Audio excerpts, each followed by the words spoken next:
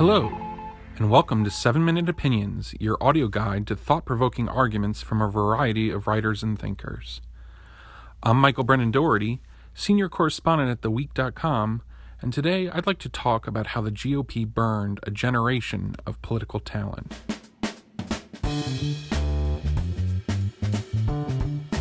The Republican Party could learn something from the Democratic Party, namely, how to be less democratic. This is not a joke. The GOP needs to learn how to ward off unserious or institution-destroying candidacies. The two longtime frontrunners in this presidential cycle were Donald Trump and Ted Cruz.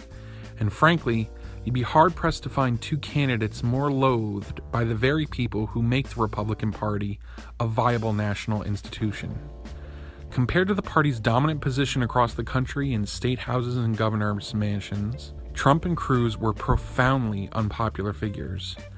And now, Trump has made it all the way to become the presumptive Republican nominee. If the Republican Party doesn't want a repeat of this campaign disaster, it should find a way to forbid so many clowns from entering the clown car in the first place. Or it should at least find a mechanism for forcing out more earlier, before serious voting begins. The GOP should also wake up to the fact that having so many candidates in successive election cycles has now exposed and burned a generation of political talent. A nearly 18-month electoral contest with 17 candidates and debates that resemble Westminster dog show more than the Lincoln-Douglas affair just creates more trouble than it's worth. It creates a pickiness in the media and in the electorate.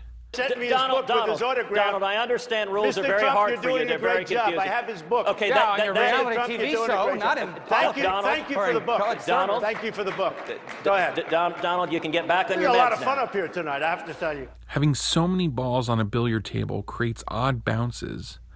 Just think of how many Republican governors have gone to the political graveyard in the last 5 years, simply because the field was too crowded or they ran into an ugly matchup.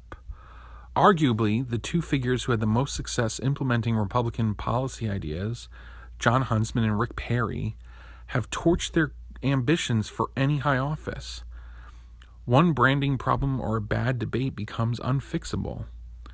Jeb Bush, a moderately successful governor, was able to soak up a ton of intellectual and financial resources in his run, but newcomer Donald Trump became his political kryptonite. This is a tough business to run for president. I know. You're a tough guy, Jeb. And we need to have a leader that is real principled. tough. You're never going to be president of the United States by insulting your way to the presidency. Let's see. I'm at 42 and you're at 3, so far I'm doing better. Doesn't matter. Tim Pawlenty and Scott Walker tried to run as frontrunners early in their successive cycles, only to discover that with so many candidates vying for donors, they could not keep up momentum.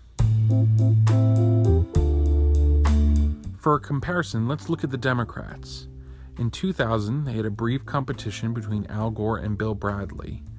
In 2004, John Kerry was the de facto nominee after Iowa. The 2008 primary eventually whittled down to 3 serious contenders: Hillary Clinton, Barack Obama, and John Edwards.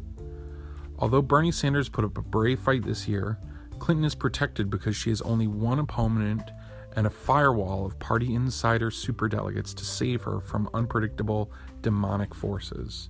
Clinton even admits that she isn't very good at campaigning. I am not a natural politician, in case you haven't noticed. And yet she's only benefited by the narrowness of the primary.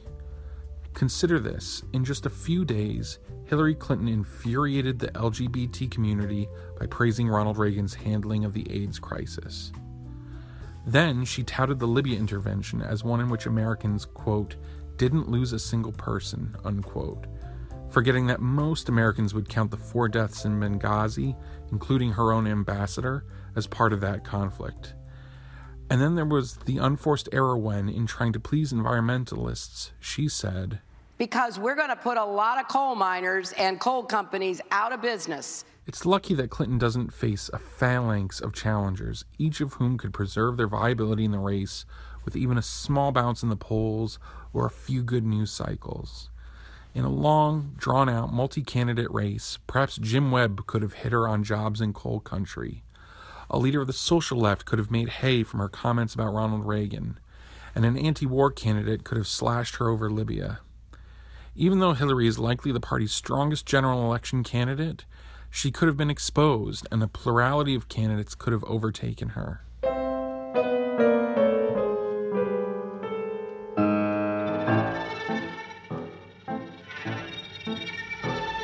But if this is the norm for the Republican Party, if every presidential contest will always have 4 or more aspirants, then the party should consider instituting some kind of instant runoff voting system in their primaries.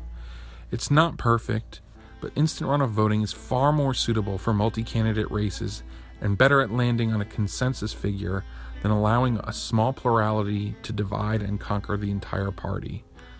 An instant runoff system would have given viable national politicians chances at recovering from a 1 or 2 news cycle death spiral. It would have revealed the lack of depth of support for candidates who command just one faction of the party. Or the Republican Party can just keep watching as demagogues and unpredictable debates devour another generation of talent and their hopes of commanding the ever more important executive branch.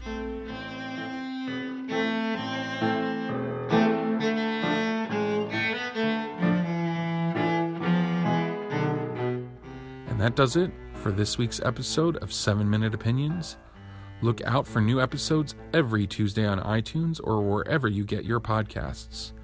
To check out the week's selection of podcasts, including 7-Minute Explainers and This Week I Learned, go to theweek.com/audio. And if you like what you hear, tell us by giving us a review or a rating on iTunes. I'm Michael Brendan Doherty, and thanks so much for listening.